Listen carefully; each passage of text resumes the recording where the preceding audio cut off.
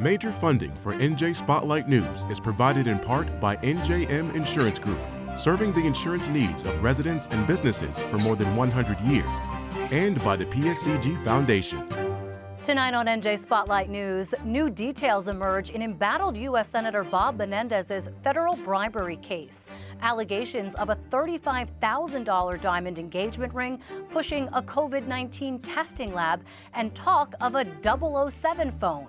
His team is now invoking the Swift defense. Then obviously Taylor Swift didn't, take an oath to support and defend the Constitution of the United States and act in the best interest of constituents that elect you.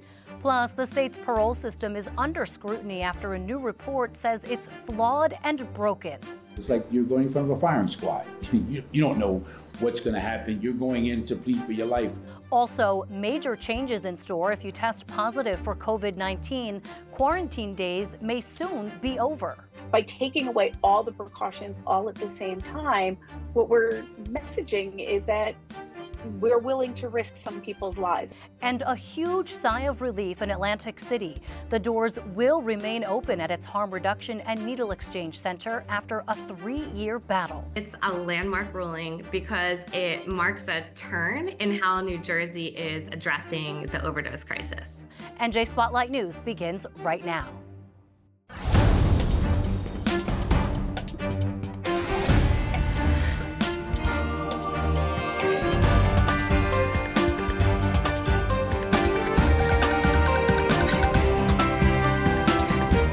From NJPBS Studios, this is NJ Spotlight News with Brianna Venozzi.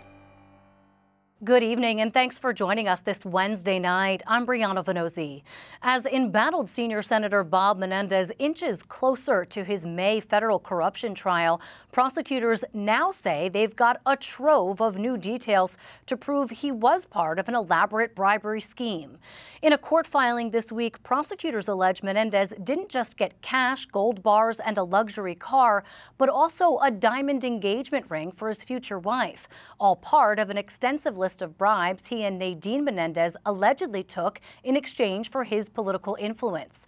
According to the document, it didn't end there. The couple allegedly conspired to bilk New Jersey towns during the pandemic in a scheme involving a COVID-19 testing lab that was paying Nadine Menendez, who, according to the court filing, used a phone the couple dubbed 007 in an apparent reference to the James Bond character. There's also more details about the money investigators found during a raid on the Menendez home, thousands of dollars of cash stuffed in boots and in bags. Prosecutors say all of this is evidence in proving Menendez was aware of a corrupt quid pro quo. It comes as the U.S. Senator's defense team is requesting for his indictment to be dismissed, going so far as to invoke none other than Taylor Swift in their argument. Here to help us make sense of it all is former Assistant U.S. Attorney Chris Commissione. Chris, thanks so much for giving us a few minutes of your time. So these are not new charges, but this is a new filing. What's the difference there, and why are we seeing prosecutors continually do this in the case? Well, the most recent filing is a response to the various motions that have been brought by the multiple defendants in the case. And they basically cover the motion to sever the case that pertains to Senator and Mrs. Menendez, motion to dismiss the case for failed to state claims and the charges, a motion to suppress evidence that was seized in the various locations that were searched by the government, a Franks hearing motion, which is basically an allegation that the government intentionally withheld material information from the magistrate judge that granted the warrant, and then finally a change of venue motion. So the flurry of activity you see is the government's response, their omnibus response to all of that, and then the various replies that the defendants have put in reply to that response. So by divulging, let's say, the money involved with this alleged diamond engagement ring or cash that was found during the first raid of the home, money in boots and in bags on top of coat hangers, these are details that the prosecutors are saying are reasons for why these shouldn't be dismissed?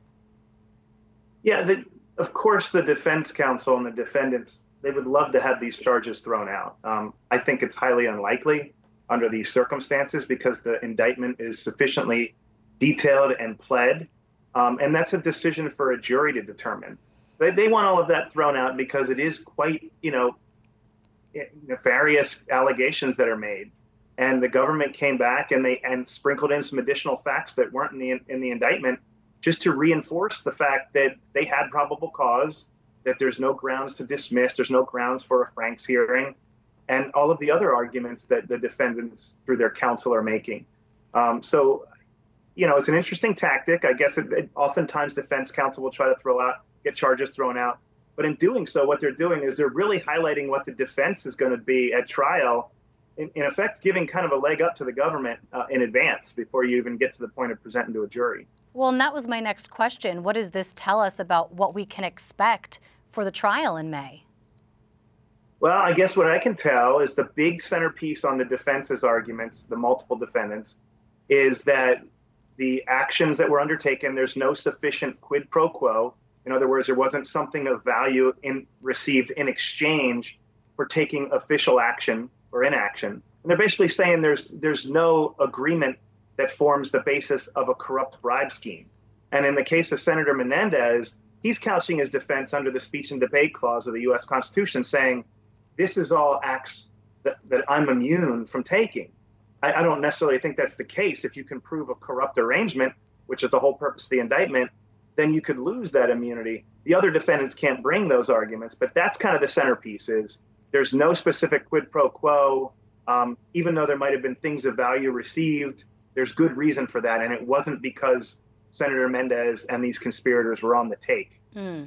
Okay, and so finally and quickly, help us understand why they are, the defense team that is, invoking Taylor Swift in this latest defense filing. She's everywhere, you can't make it up. Essentially equating that what they did was no different than asking a celebrity to intervene to help in an outcome of a situation? Yeah, I don't have much to add to that other than obviously Taylor Swift didn't take an oath to support and defend the Constitution of the United States and act in the best interest of constituents that elect you. So I guess that's all I have to say about that. It is cute. You often see things like that in filings. Judges are trained to kind of see past that and really just study the objective criteria that's necessary to determine whether a motion ought to be granted or not. So the next step will be oral argument, and then, I'm sure there'll be some extensive coverage in that regard, and we'll see what the court does. Former Assistant U.S. Attorney Chris Grimissione, thanks so much. Thank you. Have a good afternoon. International efforts to broker a ceasefire between Israel and Hamas fell apart today after Prime Minister Benjamin Netanyahu reportedly pulled his negotiating team from the mediation in Cairo, blaming what he called Hamas's delusional demands in a post on social media site X.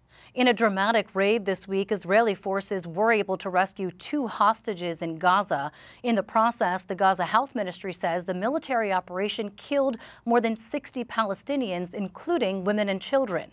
The latest offensive by the IDF is escalating frustrations here at home. According to NJ Advance Media, 2 activists managed to work their way into an event at the governor's mansion Monday night, confronting both Governor Murphy and First Lady Tammy Murphy face to face, calling on them to disband the New Jersey Israeli Commission. The governor apparently texting staffers he was, quote, white-hot mad over the incident.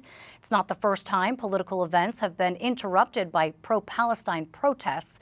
Today, the Rutgers chapter of Students for Justice in Palestine held a rally in opposition to the recent airstrikes in Rafah, causing Palestinians today to flee the southern city, where some 1.4 million people have been seeking refuge. Ted Goldberg is at the rally now with the latest. Ted. Brianna, as Israel considers a ground invasion in Rafah, some students at Rutgers are calling for their school to divest from Israel. Pull away! You can't hide! Pull away! You can't hide! You're committing genocide! You're committing genocide! Joe Biden, there is blood on your hands! Phil Murphy, there is blood on your hands! Jonathan Holloway, there is blood on your hands! Divest from apartheid now! Divest from apartheid now! Israeli leaders say Rafah is a stronghold for Hamas. But the Rutgers chapter of Students for Justice in Palestine say this could lead to a genocide. This is a systematic extermination of the Palestinian people through bombing, invasion, and man-made famine. Anybody paying attention can see on the surface that the ruling institutions of the United States are complicit in this genocide. Shame! Long live the Intifada! Long live the Intifada! There is only one solution! There is only one solution! Intifada revolution! Intifada revolution! Students for Justice in Palestine would not speak to us directly for this story. They've had a tumultuous relationship with Rutgers and were temporarily suspended for their protests earlier this year. Today's protest featured artwork created by children in Gaza, inspired by the war over the last 4 months. Different student groups spoke on campus today, drawing a crowd and criticizing Israel and America's relationship with them. The American ruling class backs them unconditionally as they continue to profit off of weapon sales that slaughter children. And as the American ruling class uses Israel as an economic foothold in the Middle East. Palestine will be free! Palestine will be free! 4 unions representing faculty at Rutgers have called for a ceasefire between Israel and Gaza, though not all of them have called for divestment. In response to this story, Rutgers told us that members of the university community who want to see divestment should submit divestment requests, which are then considered by the university's Joint Committee on Investments. Brianna? Okay, thank you, Ted. Lawmakers are being urged to revamp the state's parole system, which a new report from the New Jersey Office of the Public Defender calls fundamentally flawed and broken.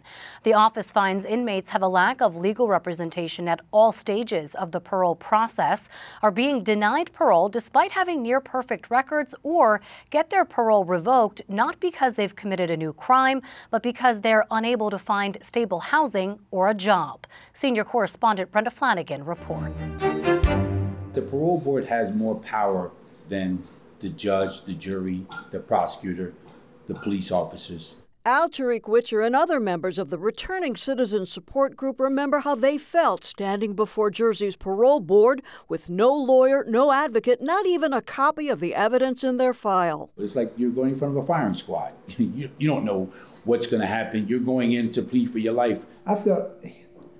Personally, I thought I was going to die in prison. Honestly, I thought I was going to die in prison. Raymond Jackson served 25 years, had a sterling prison record, volunteering with AIDS groups, hospice, and palliative care programs. His parole got denied. It's just absolutely a dice roll. No ifs, ands, and buts about that. It's just how to feel that day. When a parolee goes before the parole board, they're essentially procedurally naked. They don't have counsel, and it really is an adversarial proceeding. Joe Russo's an assistant New Jersey public defender who wrote the latest revised parole project report on the system. It shows that despite an expectation of release in parole hearings, only about 53% of cases were granted parole in 2020, 40% in 2019, and about 43% in 2018.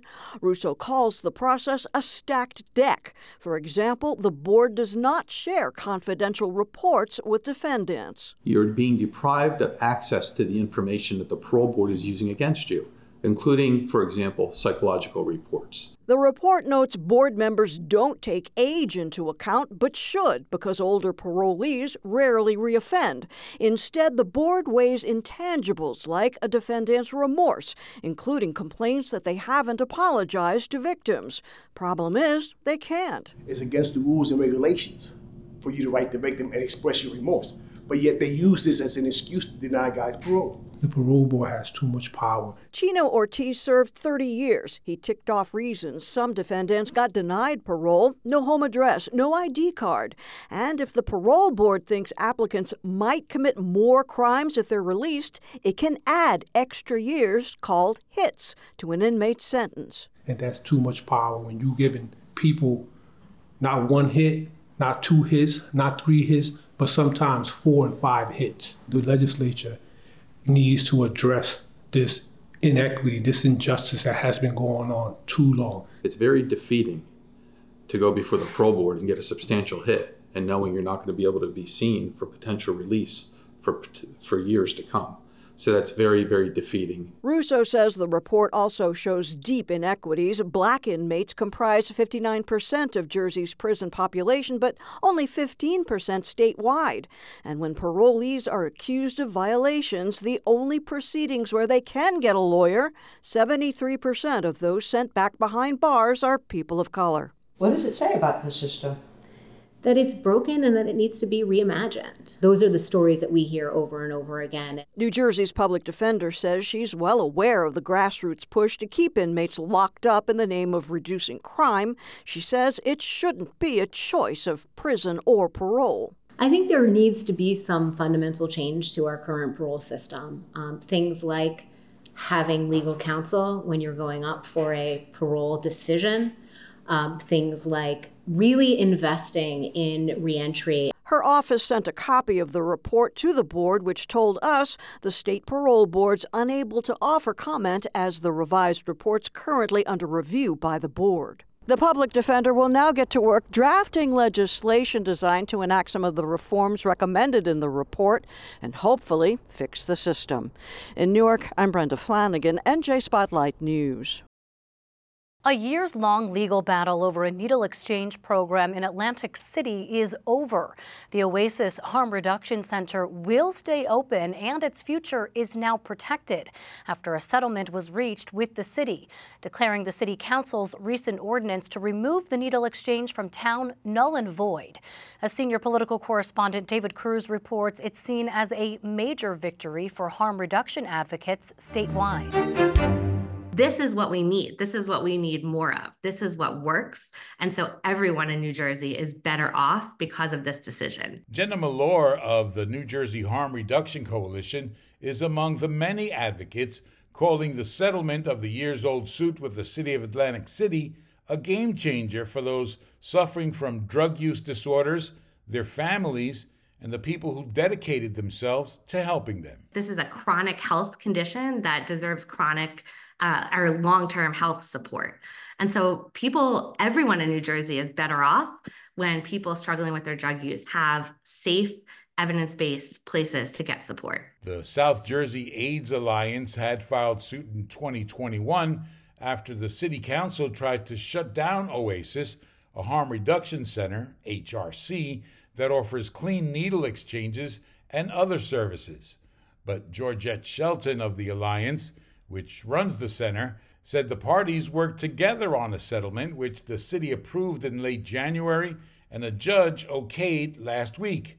She said the result will mean more HRCs across the state. 30 sites overall, and that's between fixed sites, so like Oasis, which, people come to us, mobile sites, and then also mail delivery. Shelton says Oasis sees just over 1,000 clients a day, a clear indication that the need remains high. There have already been over 250 suspected overdoses in the state this year, but advocates note that New Jersey is one of the few states showing a reduction in 2023 over the previous year, which they attribute to service providers like Oasis. We not only provide a harm reduction center that gives out Narcan and syringes, we also have case management for folks who are HIV positive. We have nursing services for HIV testing, hepatitis C, and STI testing. The city's hand was forced when the legislature passed a law in 2022 that gave the state authority to determine whether and where HRCs can open. Officials in Atlantic City say they've contended all along that their opposition to Oasis was more about the need to share the burden of providing services. Councilman Kaleem Shabazz says expanding the number of sites and spreading them around is welcome. I hope that happens sooner rather than later, because as an elected official, I see the problems that the drug situation brings on our families, on our cities, on our communities. So we need that sooner rather than later. Our position is that Atlantic City should not be the only help point, because it's not just an Atlantic City problem, it's a state problem. In fact, it's a national problem. And New Jersey has taken one step towards becoming part of the solution, even if it took a couple of years to get pointed in the right direction. I'm David Cruz, NJ Spotlight News. Well, the days of isolating after testing positive for COVID-19 may soon be over. According to the Washington Post, the CDC is considering easing its guidelines for how long people should quarantine after receiving a positive test for the virus. Under newly proposed recommendations, Americans will no longer have to isolate for 5 days before returning to work or school. Instead, they can return to their routines depending on symptoms and can get back out in the public once they're fever-free for at least 24 hours without medication. It's a huge shift as the pandemic recedes. For more on what this means, I'm joined by Montclair State University epidemiologist Stephanie Silvera. Stephanie Silvera, always good to talk to you. I want to ask you first about why we're seeing this shift in the rationale behind how long we need to isolate, what constitutes needing to isolate, what's changed? So I think there's two things that have really changed. One is that in the last peak for COVID that we saw, hospitals essentially were not overwhelmed the way we had seen them in previous COVID seasons. And so if we're looking at this from a capacity perspective, our hospitals were not at maximum or over their maximum capacity to deal with people. There are fewer people who are hospitalized and deaths are down. I think the other aspect of this is people simply are not testing as much. So we know that people are out and about living their lives and are not necessarily adhering to the guidelines that currently exist. But we still have such a low uptake on folks who have gotten boosters, who continue to get boosters. Are we at the point from a public health standpoint that we've reached enough herd immunity that this is a safe way to go? So I would argue from a public health perspective, this actually is not the best way to provide guidance. And I know a lot of people will make the comparison to cold and flu and that we don't, enforce isolation for people with the flu for 5 days. My sort of counter argument to that is maybe we should, that we could reduce a lot of death and illness and a negative impact on the economy if we ask people with these highly contagious respiratory illnesses to isolate or at a very minimum mask when sick if they have to go to school or work.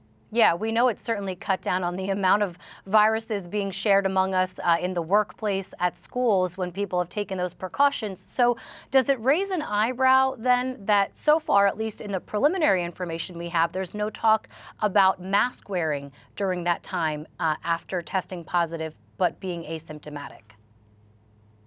Absolutely. And I think one of the things that has gotten lost in the conversation is that the isolation period went from 14 days to 10 days to 5 days. But even after the 5 days, the recommendation or the guidance was to continue to wear a mask for an additional 5 days after you got out of isolation. And so the fact that the conversation about masking when ill has completely dropped off is really concerning because we are putting people who are going to be spreading their virus back out into the world with no precaution. I'm also thinking, Stephanie, about places like nursing homes and other medical facilities where you have these medically frail and vulnerable patients. What do you think about these recommendations being used there? Does it put those folks at greater risk when New Jersey, anyway, is still dealing with some of those repercussions? Absolutely. And I think that what we may need to see is sort of tiered or differential guidance for different locations. I think in medical spaces where individuals might be medically frail or at higher risk, we need to have a different set of precautions in place. The CDC, I don't have to tell you, faced a lot of scrutiny when they changed the guidelines, specifically down to the 5 days of isolation. There were folks who accused the agency of looking at the economy and getting people back to work as the real metric there. Is there room for that argument to be made here based on where we're at now? I think that there are some arguments to be made about the impact that this has on individuals and families. So thinking about having to keep a child out of school for 5 days and isolate, and the impact that has on parents who may then have to stay home with them. So some of this is reflecting the reality of what we've seen, but there needs to be a balance. I think that taking them away entirely ignores the risk for some individuals. Stephanie Silvera is an epidemiologist with Montclair State University. Stephanie, thanks so much. Thank you. In our Spotlight on Business report tonight, there's no love for rideshare drivers on this Valentine's Day. At least that's what Uber and Lyft workers argued during a national strike by thousands of ride-hailing and delivery workers. They're demanding higher pay, changes to their working conditions, and improved safety conditions. In our area, the work stoppage affected passengers looking for rides midday at Newark and Philadelphia international airports. But there were protests at 10 major airports across the country today, including in Chicago, Miami, Austin, and Pittsburgh. The drivers say they're being mistreated by the app companies, having to work 80 hours a week in some cases to get by. For their part, Uber and Lyft maintain they pay fair wages and are working to improve the driver experience. Earlier this month, Lyft began guaranteeing drivers will get 70% of their fares each week. Still, though, if you're looking to order takeout for your Valentine's dinner, you might want to have a backup plan. Food delivery drivers say they're planning to turn their apps off from 5 to 10 p.m. tonight as part of the protest. On Wall Street, stocks bounced back after taking a hit from yesterday's inflation data. Here's how the markets closed today. That's going to do it for us tonight, but don't forget to download the NJ Spotlight News podcast so you can listen anytime. I'm Brianna Venozzi for the entire NJ Spotlight News team. Thanks for being with us. Happy Valentine's Day. We'll see you back here tomorrow. New Jersey Education Association, making public schools great for every child. And RWJ Barnabas Health. Let's be healthy together.